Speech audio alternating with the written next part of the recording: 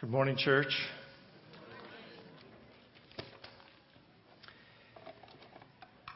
In describing this, in working through this series as we begin this new year, Pastor Greg and I have been struggling to find a way to describe it, a way to entitle it, and a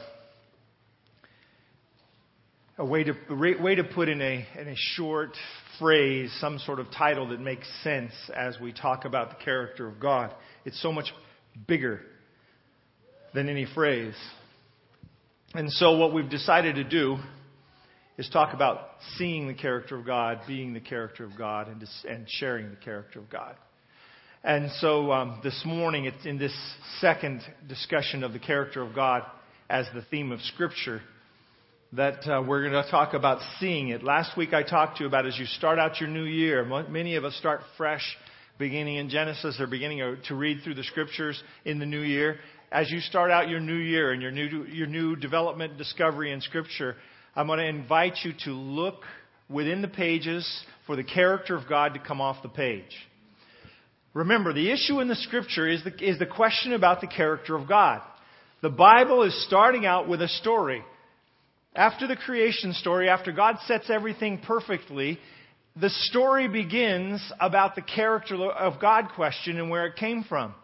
Adam and Eve is standing before a tree talking to the snake, and the snake says, God's not really telling you the truth, Eve. He's lying to you about this whole deal. You're not actually going to die. He's holding out on you. He knows the day that you eat of the fruit of the tree, you will be like God, knowing good and evil, and He's holding that back.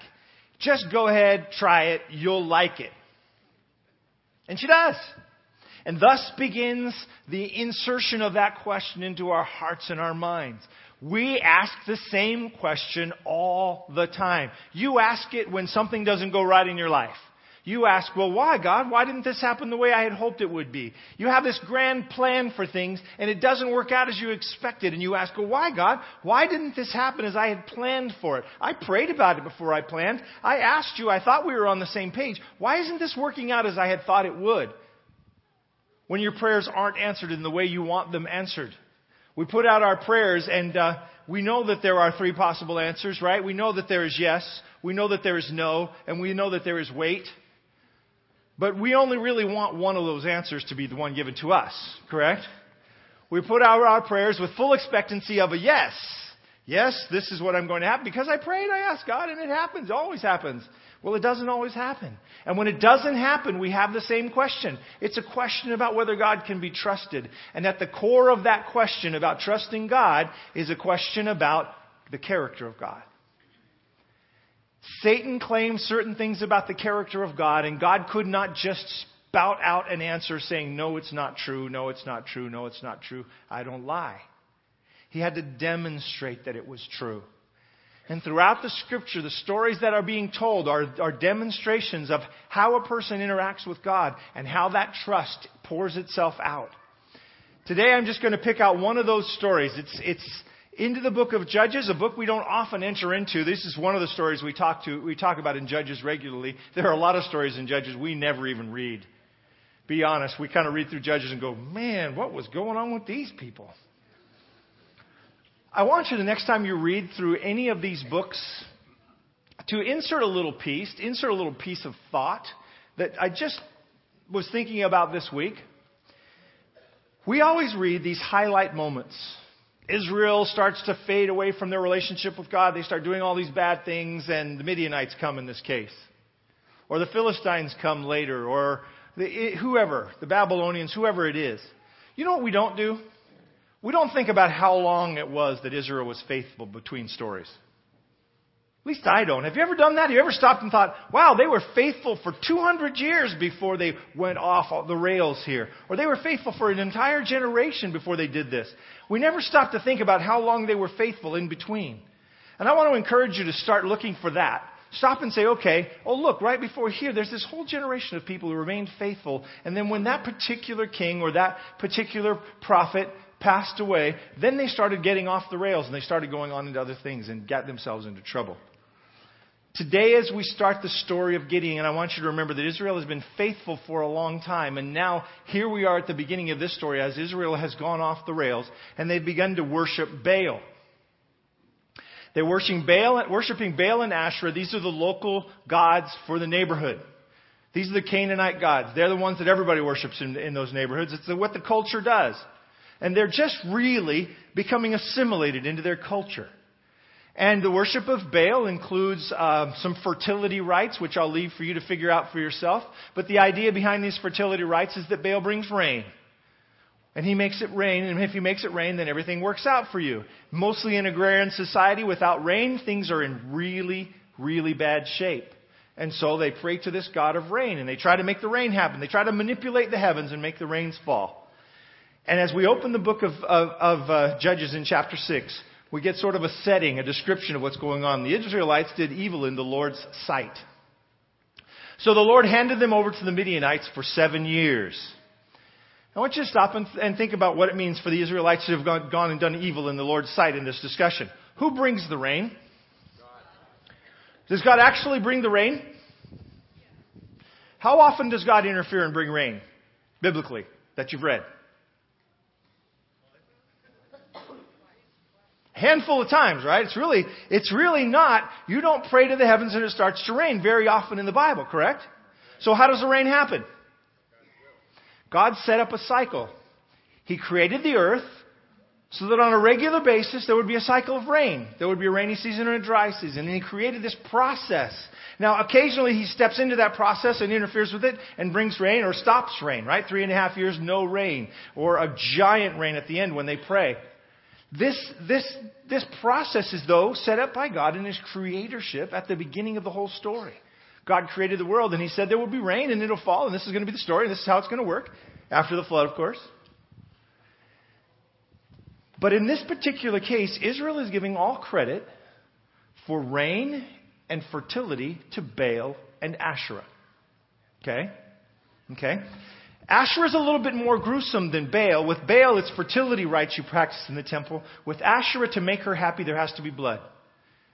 And eventually they end up actually sacrificing children to Asherah. Because if you kill your kid, then you can get more kids. Makes great sense, doesn't it? Didn't you all just go, oh yeah, that's obvious. But somehow that became the understanding of the culture and the understanding of the Israelite people. And they began to follow Baal and Asherah, and they began to do these things that are appalling. They're appalling when you think about them. They're appalling to God. And so when you think Israelites did evil in the Lord's sight so that the Lord handed them over to the Midianites, I want you to think about what the evil was that they were doing. I want you to understand that they were practicing these fertility rites. And they were practicing some pretty horrible things in worship of Asherah to try to bring fertility to the land and to their families. Okay? They were in their hands for 7 years. The Midianites were so cruel that the Israelites made hiding places for themselves in the mountains and the caves and the strongholds. They're so cruel that the Israelites are sneaking off into the mountain to try to hide from them.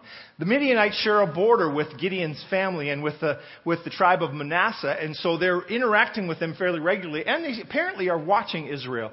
Whenever the Israelites planted their crops, marauders from Midian, Amalek, and the people of the east would attack Israel, camping in the land and destroying crops as far away as Gaza. So if they're sharing a border near the Jordan River, where's Gaza from there? It's all the way across the nation of Israel. It's all the way to the coast. It covers all the way to the other side of the country. So they're truly destroying everything in the country. They're destroying everything in their path all the way across the country. They left the Israelites with nothing to eat, taking all the sheep and the goat and the cattle and the donkeys. So it's an interesting way the Midianites are going about their business. They're not just coming in, killing people and taking slaves, which seems to be what most of the time is taking place in these battles. It's a battle over land, it's a battle over territory, or it's a battle over some frustration or some anger. In this case, there's a terrorizing of the people going on. Take their food, destroy their crops, take their animals, leave them impoverished, leave them unable to take care of themselves. The Midianites are going through a systematic sort of burying of the Israelites. They're making them an impoverished people. They're making them starve. They're destroying their livelihood and they're destroying their lives. When they cried out to the Lord. Now, how long have they been in the hands of the Midianites by this point? 7 years. This is part of these things I don't understand. Why does it take 7 years of the Midianites coming and messing your world up like this before you start to pray? Because you have another God. Who are you praying to? Baal and Asherah. You're asking Baal and Asherah to take care of you. And you're going back to them and saying, hey, I don't know what we did wrong last time, but let's do it better this time. Come on. Can you get in here and stop these guys from coming and messing up our world? They're destroying everything. They're messing up everything. Can you stop them? And they keep trying and keep trying and keep trying. And they keep trying. I read through Isaiah 43 and 44 this week. The prophet is saying, you guys go out into the woods. You cut down a tree, an oak or a spruce, and you bring it in. And half of it you put in the fireplace or you cook your food over it. And you get your meal from that thing. And you make your bread over the coals of that half of the tree. And then the other half you carve it. And you carefully design it. And he talks about all the various craftsmen who are involved. And then you bow down and worship it. Isaiah is saying, it's a tree. It's a tree. And that's what's being said about Baal and Asherah. They just don't provide you the help you want. So they finally cry out to the Lord. They finally turn their attention to God himself. And now they ask him. They speak to him and he sends a prophet. Now you think this was a satisfying answer? God, you pray to God and you say, God, the Midianites are messing with our whole life. They're destroying us. And God sends a preacher. I know. It's not the answer they wanted, was it? Wouldn't be the answer you wanted either. You want Patton. You want George Patton and a bunch of cannons and a bunch of tanks to roll in. That's what you really want from these Midianites. God sends a preacher. The prophet comes along and he said, I told you, I am the Lord your God. You must not worship the gods of the Amorites in whose land you now live, but you have not listened to me. So is there clarity about what the problem is? Do you think Israel understands what the problem is? Do you think they stop? Nope. But I want you to understand this as a character statement about God. You just got clarity about what's going on with the nation of Israel. There's a national relationship and there's an individual relationship in this story. And I want you to see the first input, the first element of the national relationship of Israel. God's relationship with Israel as a group, as a nation, is different than his relationship with individuals. You've got to keep this straight, because if you apply the same rules to both, it messes the whole story up. You can't understand your relationship with God in relationship to the national relationship God has with Israel. Do you see why that would be a problem? Just nod your head if you see, shake your head if you don't. I got 5 more participants. Okay. All right, we'll take it. Take what we can get. But you understand that there's 2 different kinds of relationships, yes? Okay. So this is about the national relationship with Israel. You as a people have gone after foreign gods. It's not working for you. I told you this was not the way you were supposed to do it. You now are doing it. That's a character. This is what God's heart is thinking. This is about what's motivating God. Do you see that? I want you to make sure you're picking it up, because if you stick with national issues and individual relationships, it's going to cause a lot of confusion. This is a national Israelite issue. Do you think everybody in Israel was unfaithful to God during this time? Surely they weren't. Clearly they weren't. There were some who are still faithful to God in the midst of all kinds of horrible situations. And I think if we could drill down and find that individual, we would find a different experience. They're certainly going to be experiencing some of the struggles that the nation's experiencing, but I bet there are other elements that are not. The angel of the Lord came and sat beneath a great tree in Ophrah. Do you think this is where Oprah got her name? All week I've been wondering, is this where Oprah got her name? It is, yeah, it's a little bit of a different spelling. But it's in the neighborhood, which belonged to Joash and the clan of Abijah. So think about this for a sec. The introduction to the arrival of the angel, he comes and he sits under a tree. The angel of the Lord shows up. He's sitting under a tree. Just as ordinary as an old shoe. What does God do when he shows up? Sits under the tree. It was a nice spot. Shady, cool, breezes blowing, maybe extreme. It's nice. Gideon, son of Joash, was threshing wheat at the bottom of a wine press to hide the grain from the Midianites. I mentioned this to the kids, but you have to get an image of this. A wine press is a hole, right? You understand that, right? It's a hole because you're pressing the wine. You don't want it to run away. You don't want it to disappear and go off somewhere where it's not supposed to be. So you have this catch basin for a wine press. A wine press is catching the wine that's being pressed. He's in the bottom of a hole threshing wheat. Now, do you know how you thresh wheat? If you're not in the bottom of a hole in this period of time, you would be standing up on a flat surface where there was a nice breeze blowing. You don't want too much wind, but you want a pretty good breeze blowing. So usually they're on a hill or a high spot where the wind blows pretty dependably. And you go and you stick a pitchfork kind of an item into the wheat. You toss it up in the air. And the idea is all of the chaff blows off on the breeze and you're left with the kernels of wheat. Okay?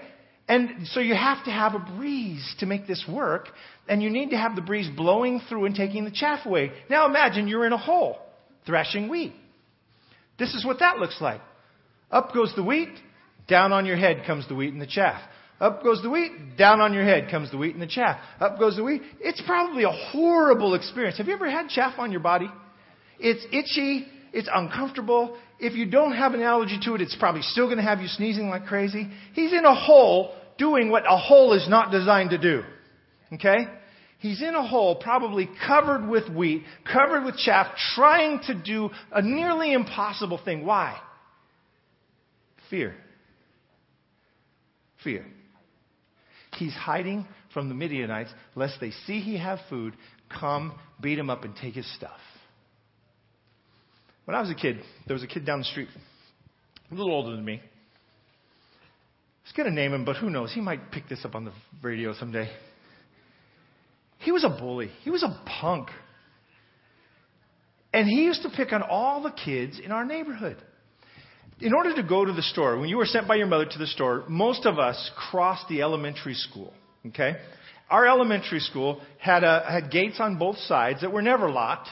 And you would go in through the gate nearest our house. You would cross the elementary school grounds and out through a gate on the other side. He used to like to lurk by the gate on the other side, where there was just an open field and not many houses around. He'd like to lurk there for kids who were on their way to the grocery store. And he would ask you, when you came through that little gate, where are you going? Oh, nowhere. I'm just going. I have a friend who lives over there. I'm just going to his house. I'm going over there. Are you going to the store? Do you have money? I told you he was a punk. At the time, I wished I were taller and bigger. You know, he was always bigger than all of us and always stronger than all of us. And it was just nothing you could do about him. You just had to deal with him. Do you have money? No, I don't have money. I'm going to see Mike Hiller. He lives around the corner. He's right over there. I'm going to visit him. Open your pockets.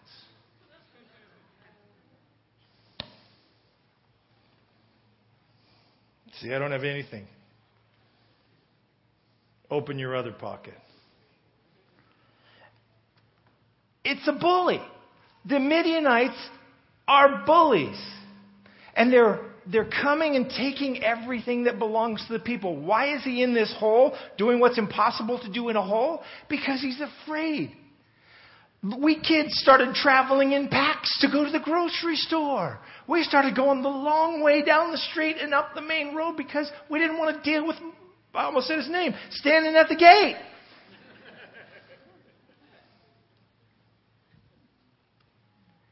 Fear motivates so much of your life, doesn't it? There's so many things that we do or don't do because of fear. Step on a crack.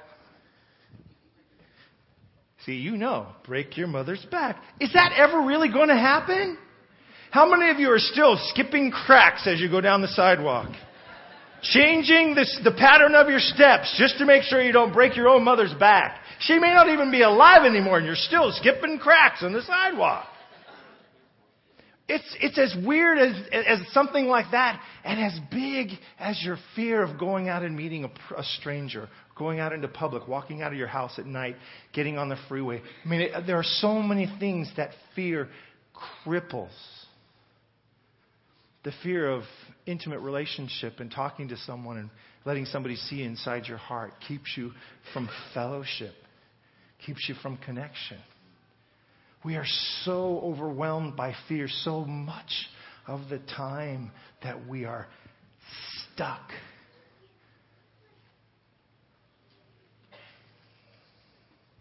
Here's a guy sitting in a hole trying to thresh grain. Why? Because he's afraid. The angel of the Lord appears to him, and this is what he says. Now that you know he's afraid, he's in a hole because he's afraid, and the Midianites are around, and he's like threshing wheat and looking around, threshing the wheat, looking around, threshing the wheat, looking around. Sneeze, sneeze, cough, cough, thresh some wheat, look around.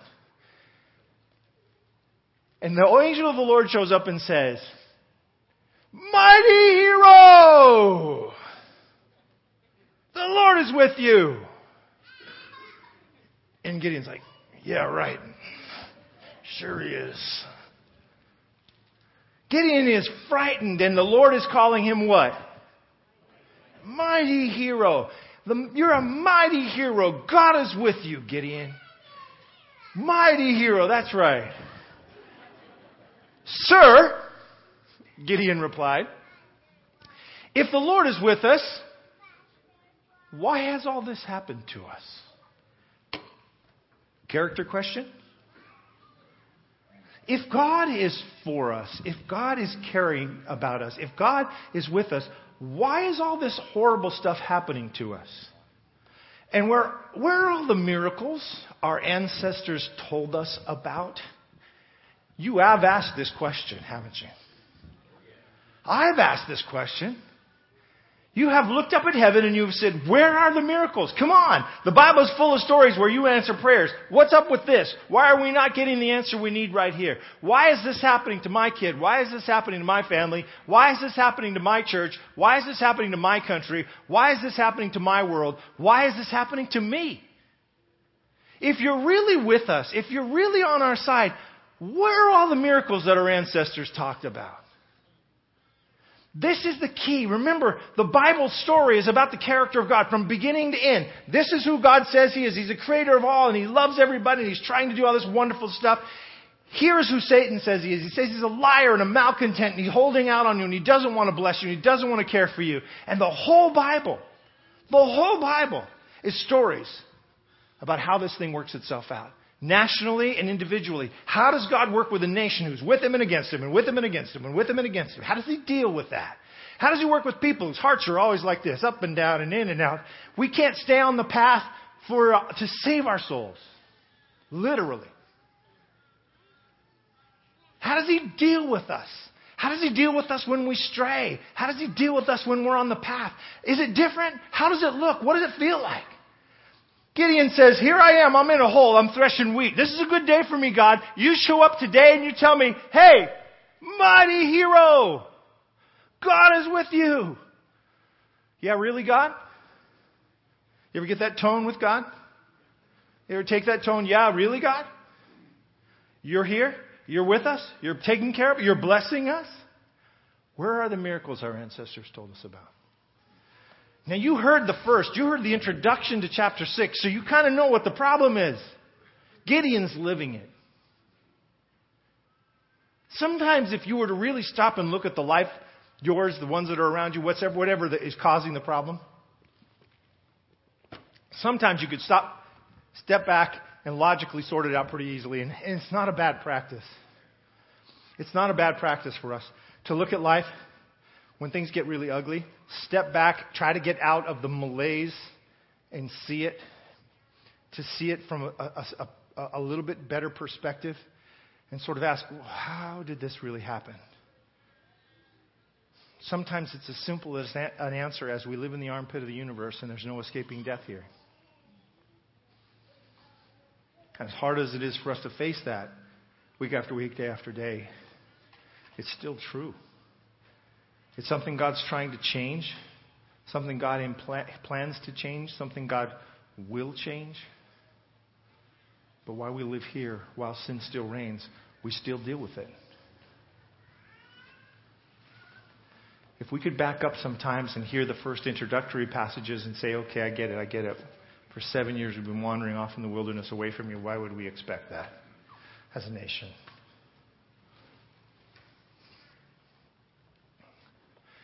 The Lord turned to him and said, do you ever watch these and just kind of snicker? Where are all the miracles? God says, go with strength. Go with the strength you have and rescue Israel from the Midianites. I'm sending you.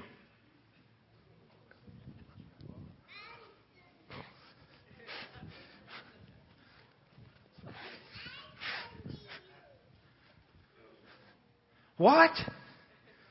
The strength I have? I'm in a hole with wheat here, God. I'm in a hole trying to get the chaff out of the wheat so I can have enough to feed my family, God. This is not an abundant moment for me, God. I'm covered in chaff. I'm itchy from head to toe. I've been sneezing for hours. Come on. You're sending me in my strength? What strength? Do you see that this is all about a question of God's character? Do you see this is all about who God is in the life of mankind? But Lord, Gideon replied, how can I rescue Israel? My clan is the weakest in the whole tribe of Manasseh, and I'm the least in my entire family. This remind you of anybody? Could you bring me your sons? No, it's not that one. No, it's not that one. No, it's not that one. No, it's not that one. These are some big, strapping, handsome kids you got. Yeah, any more kids? I got one. He's out in the field. But he's the baby. Bring him. That's the one, Samuel. That's the one. You know, maybe the best place to be when God needs a hero is in the smallest tribe, in the weakest family, and the littlest kid. You know, because that seems to be the one God's looking for. He seems to be looking for the weakest family in the smallest tribe and the youngest kid. That seems to be who he's looking for all the time. The Lord said to him, you're not doing this in your own strength. I am planning on being with you. You see, this is never going to be about you, Gideon. It's always going to be about me. And because you're from the smallest tribe and the weakest family and you're the youngest kid, you will understand that it's not about you. You will understand, and you will be able to let Israel understand that it's not in their power and not in their strength, but by the Spirit of God. That is not by might, not by power, but by my Spirit. You will be able to explain to them that you're the little kid in town. You're not the strong man. You're hiding in a hole, trying to get the chaff out of the wheat. When I came and got you, I said, I'll go with you. Gideon replied, if you are truly going to help me. Now, are you getting that Gideon isn't really buying this story yet? Do you like that about Gideon? It's one of my favorite parts about this story. Gideon is constantly going back to God and going, wait a second. And you notice how many ifs there are with Gideon? If you are truly going to help me, show me a sign to prove that it is really the Lord speaking to me. And I love this. Do not go away until I come back and bring my offering to you. Do you know what his offering is about to be? Have you read ahead in the story? The first question is, are you truly going to help me? If you're going to help me, wait here. If you're really going to help me, wait here. Are you truly going to help me? So he answered, I will stay here until you return. And Gideon hurried home, and he cooked a young goat. No microwave. I looked on the internet. This is actually a lot faster than I thought. The fastest, according to the internet, that you can cook a small goat on a spit over a fire, because I'm pretty sure he didn't put it in the range, okay? On a spit over a fire. They say about the fastest you can cook a goat, and I'm pretty sure this is medium rare, on a spit is 2 hours. So here's what Gideon says to God. Can you wait here for a couple hours till I get back with a goat? And God says, I'll do that for you. God understands that you are dust. He understands your limitations. He understands that you're not coming back with a goat in 10 minutes. He understands that you have an expectation of what you might do, and He's okay with that. And He's okay with living with your limitations. He's okay with living with what you're bringing to the table. He's okay with taking what you bring to the table and elevating it. I just want you to feel comfortable in that. Smallest family, weakest kid. Goes after a goat. It's going to take at least a couple of hours and probably longer because this goat was probably alive when he found it. You got to understand that takes a little time too. Dispatch the goat, clean the goat, skin the goat, put the goat on the spit, spin the goat for 2 hours. Oh, I forgot building the fire. Make some bread, take the whole thing back where God has now put a hammock in the tree.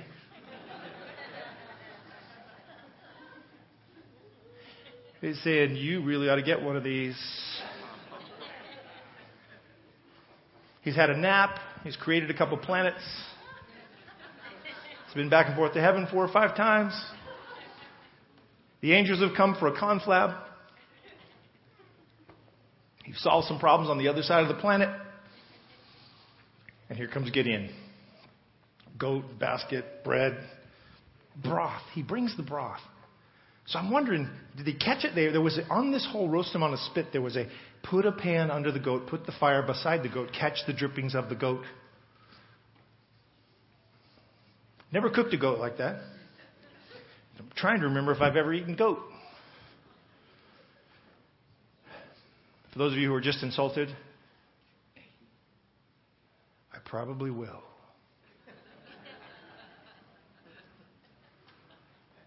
I wasn't raised in an Adventist family. I've eaten pretty much everything, but I don't think I've ever eaten goat. I might try it. It's clean according to the Bible. The angel of the Lord stays there and waits for the goat to get back. When Gideon realized, well, I forgot the part of this story. Wait, I got to go back. So Gideon shows up with his goat. And the angel of the Lord is sitting there under the tree. And he says, okay, here's what I want you to do with the goat. Put the goat on this rock. Put the bread on the rock. He made unleavened bread. Pour the broth over the goat and over the bread. And then he takes his staff. Now let me ask you a question. Do you think God travels with a staff? I don't mean people. I mean a stick. Do you think God travels with a stick? So why did he show up with Gideon with a stick? Because everybody had a stick. And he was trying to fit in. Not trying to fit in like insecure human beings. Trying to fit in so that insecure human beings wouldn't go running over the hillside when they saw him. You realize God always appears in a manner that makes us comfortable. So he shows up with his staff.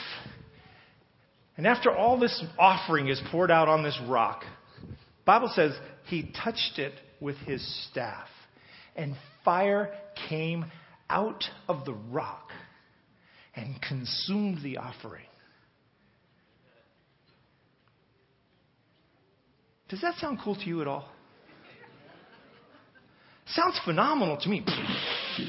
What, did we have a small volcano? Did we just have a light show? Did we have electricity? Did we have blue flame, purple flame, red flame, yellow flame? What came out of the rock? Don't you ever have any questions about this stuff? I always have questions about this stuff. Fire comes out of the rock and consumes all the stuff that's on the rock. Now Gideon realizes that he's talking to the angel of the Lord. Why didn't he realize this before? Easy. It had been a bad day. He's not seeing everything clearly. Ever going home after a bad day and not really see too clearly? Go home after a bad day, look at your wife and say, hi. Go home after a bad day, walk right by your husband, not notice anything.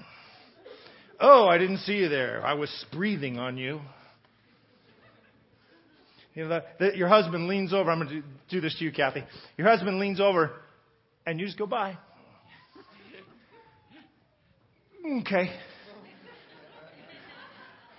Been a bad day, huh? Sometimes when your life is so caught up in your fears and your struggles and whatever you're dealing with at the moment, God comes to speak to you and you don't know it's Him. You don't recognize what's going on. You don't, in your heart, understand who you're dealing with. You're not approachable because you're so caught up in all the things that are killing you, all the struggles you're dealing with, that you don't even see that it's God. Now he says, when Gideon realized that it was the angel of the Lord, he cried out, "Oh, sovereign Lord." I love that he finally comes to this. I'm doomed. He is not over being afraid yet. "Oh, sovereign Lord, I'm doomed." This is the New Living Translation. I love that they translated it that way. I'm doomed. I have seen the angel of the Lord face to face. I'm like the offering. I'm just going to turn into a pile of ashes here any minute. I read about Nadab and Abihu. I'm cooked. I'm toast. I'm done. Stick a fork in me. I've seen the angel of the Lord face to face. Here's then what God says. I love the character and the heart of God. It's all right, Gideon. Glad you took a shower while you were home. You're good. It's okay. It's all right, the Lord replied. Do not be afraid. You will not die. This is a good day. You will not die today. You have stood here talking to me face to face, and yes, you will not die. It's okay. It's okay. It's okay. My mercy is new for you this morning. You will not die. My grace is covering you. You will not die. I love you. You will not die. Gideon built an altar to the Lord in that place and named the place Yahweh Shalom, which means the Lord is my peace. And the text goes on to say, as the writer of the book of Judges, and it's still there today. I wish it was still there today. Somewhere down in the valley near the Jordan River, there was a big tree. And under the tree, there was an altar to the Lord. And every time somebody walked by, they looked at the altar and said, "Oh, Gideon built that after the day when he was trying to thresh wheat in the hole. Remember how goofy that must have looked?" And after he talked to God, and God said, "Gideon, you won't you I know you were talking to me face to face, but my mercy is adequate. My grace will cover you. You're not going to die." Gideon built that altar, son, and he said, "We're going to call this place Yahweh is peace." Because from his fear, in his encounter with God, he came to peace. That night the Lord said to Gideon, "Take the second bull." This is another one. Why the second? Why not the third, the first, the fourth, the fifth? Why the second? Take the second bull from your father's herd, the one that is 7 years old. The only thing I have about this is it's been 7 years since they've been worshiping Baal. 7 years old. Pull down your father's altar to Baal and cut down the Asherah pole standing beside it and build an altar to the Lord your God here on this hilltop. Who is in charge of the altar of Baal in this particular village? His dad. Joash, Gideon's father, is in charge of the altar to Baal. And he says, here's what we're going to do. You're going to go home. You're going to cut down the altar. You're going to take down the altar to Baal. You're going to cut down the idol. And you're going to cut down the Asherah pole. You're going to kill your father's bull. And then you're going to make a sacrifice to God on an altar you build in that place. And you're going to use the wood from Baal and the wood from the Asherah pole to cook the bull, to burn the bull up. Is Gideon boldly going to go do this now? Have you read this story? Gideon's life is pretty well managed by fear. The Bible says the next thing Gideon does that night goes up there and does exactly what God says under the cover of darkness. Because he's afraid of his dad and he's afraid of the people in the village and what they might do if they find him tearing down the altar. and tearing down Baal. Do you see that you don't have to be some great, courageous, Moses-like figure to be used by God? You don't have to have all your stuff together and be courageous and strong. I love the beginning of the story of Joshua, where the people keep saying to him, and God keeps saying to him, and Moses keeps saying to him, just be courageous, just have courage, just be courageous. He's scared too. He goes in by night. He tears down these idols. He builds an altar to God. He puts his father's bull, number 2, 7-year-old bull, on the altar. Builds this big fire, and the people all wake up the next morning, and their idols are gone, and there's an altar on the hilltop where they used to worship Baal, and there's a bull still burning on the altar. And they're not happy. And they start running around the village saying, who did this, who did this, who did this? And somebody says, oh, well, you can't say I told you, but it was Gideon. They go to Gideon's father, Joash, and they say to Joash, look, your kid did this. He destroyed the altar to Baal. He cut Baal in pieces and used him as firewood. And he cut the Asherah pole down. You know we don't want to get her mad at us. And he sacrificed a bull on an altar to God. And they recognized that this was an altar to God. Gotta love Joash's father's answer. He said, look, if Baal's a god, let Baal deal with this. If Baal truly is a god, let him defend himself and destroy the one who broke down his altar. From then on, Gideon is called Jerubbaal, which means let Baal defend himself. Because he broke down Baal's altar. And you know what the rest of the sentence is? And Baal did nothing about it.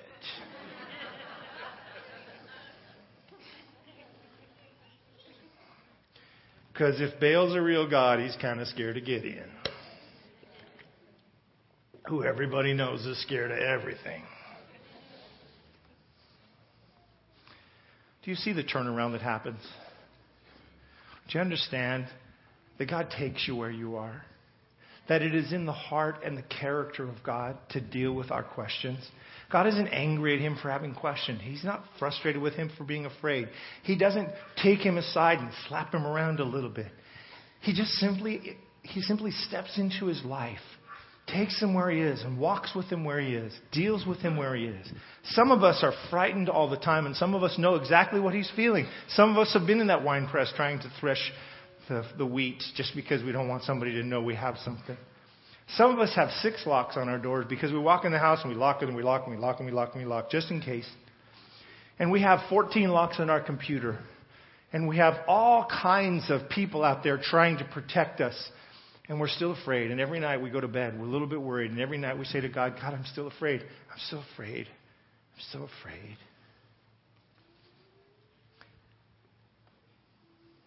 And it's the character of God to say, I understand. I'm with you. And when I'm with you, great exploits can be done by those who are afraid. God knows that some of us are more bold than we should be. God knows that some of us speak beyond our ability. Some of us let our mouth write checks that our bodies can't answer. Some of us do all kinds of stupid things because we don't think. We don't have quite enough of a dose of reality and fear. And we just go boldly off running into things and causing problems for others and for ourselves, maybe even for our families. And God looks at us and he says, wait, slow down, stop. Okay, here we go. And he steps into our life in the messes that we make. And he walks alongside of us. Some of us have been through multiple marriages. And if we really looked at ourselves honestly in the mirror, we would know that most of it's on us. We keep blowing it on the same way, in the same path. We keep doing the same stupid stuff. And we're dealing with that. And God is saying to us, I know you've really messed this up and you keep messing it up. And I'm telling you, I hate divorce. You know why I hate it? Because it causes hardship and pain to you and your family and your kids. That's why I don't like it. People misunderstand when God says this. He says, I don't like divorce. In fact, he says, I hate divorce. And people say, oh, that means he hates me. It's not what he said. He didn't say he hated divorced people. I hate the divorced. He said, I hate the process. It's harmful. And his heart goes out to those children and those families and you and your kids, your wife, your husband. I know I'm walking right into your kitchen right now. But I want you to understand that whatever it is that's the anchor around your personal neck, the mistake that you keep wandering back through, God is aware of it. And He's willing to walk through the trauma that it is causing you with you. And transform your life from this day on. That tomorrow doesn't have to be the same as today because God will walk through tomorrow next to you. That's the character of the God who calls Himself your Father. That's the heart of the God who met Gideon in a wine press, threshing wheat. There's one more element to this story. If you are familiar with it, you know that Gideon goes and he defeats the Midianites. And the Bible describes over 100,000 Midianites and Amalekites and people from the east dying. And there's a big question among a lot of people who read the Bible, Christian and non-Christian, believer and non-believer, that says, how, why, what happened there? God, how did 100,000 people or more get killed because you helped Gideon and 300 men do it? God, how do you account for that kind of behavior? Here you are loving and caring for this scared guy in a wine press, and then you're out there killing off 100,000 Midianites. It doesn't make sense to me, God.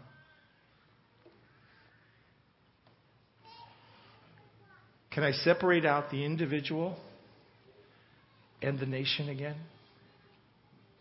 Can I separate out that compassionate heart of the God who knew every one of those soldiers who was fighting for Midian? Can I separate out the individual relationship that you've just seen God display in the life of Gideon and the national relationship God has with Israel and the people around her? And can I just admit from the outset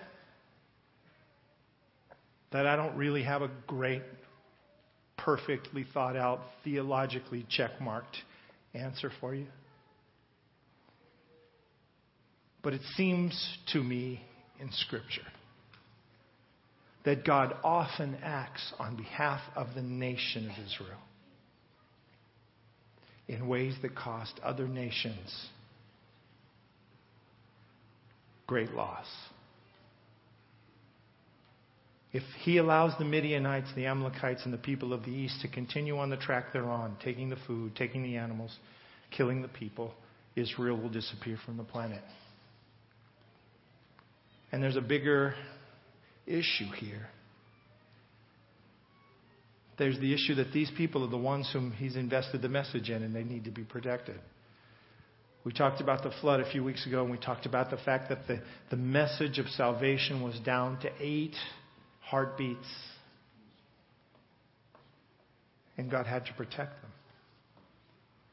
There's a difference between the way He deals with nations and the way He deals with individuals. You know what the crazy part of this story is? You may walk through the gates of heaven. Start getting introduced to people.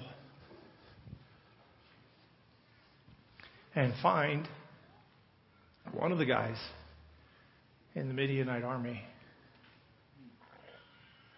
was saved by God. Because the way your life ends isn't the determinative factor of where your life ends.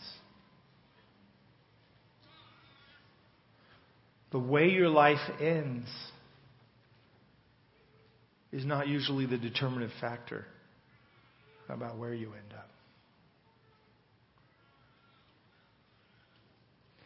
The character of God in this story is revealed in several ways. He is powerful. He's authoritative. He has some lines that he's laid out that are significant enough that we can't cross them.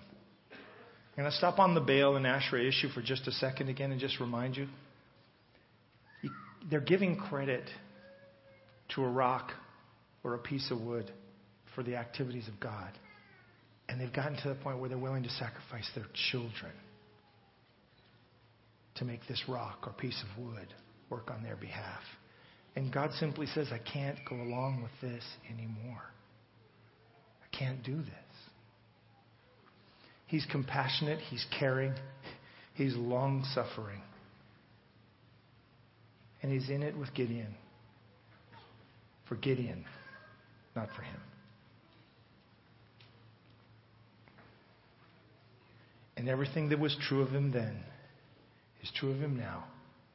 Everything that was true of him for that frightened young man out in the plains of the Jordan is true of him now, for you and for me. Let's pray.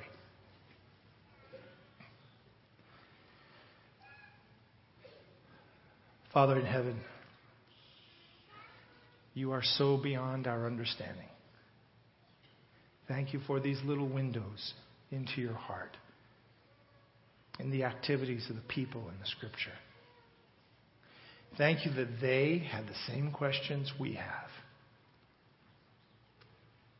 Thank you that you took the time to deal with and process this with them, and that you do the same with us. Thank you for taking our hands and walking through the messes that we create to bring us out to the other side. Pray for your leadership. Pray for your blessing. Pray for your Spirit to reach deep within our hearts today. In Jesus' name, amen.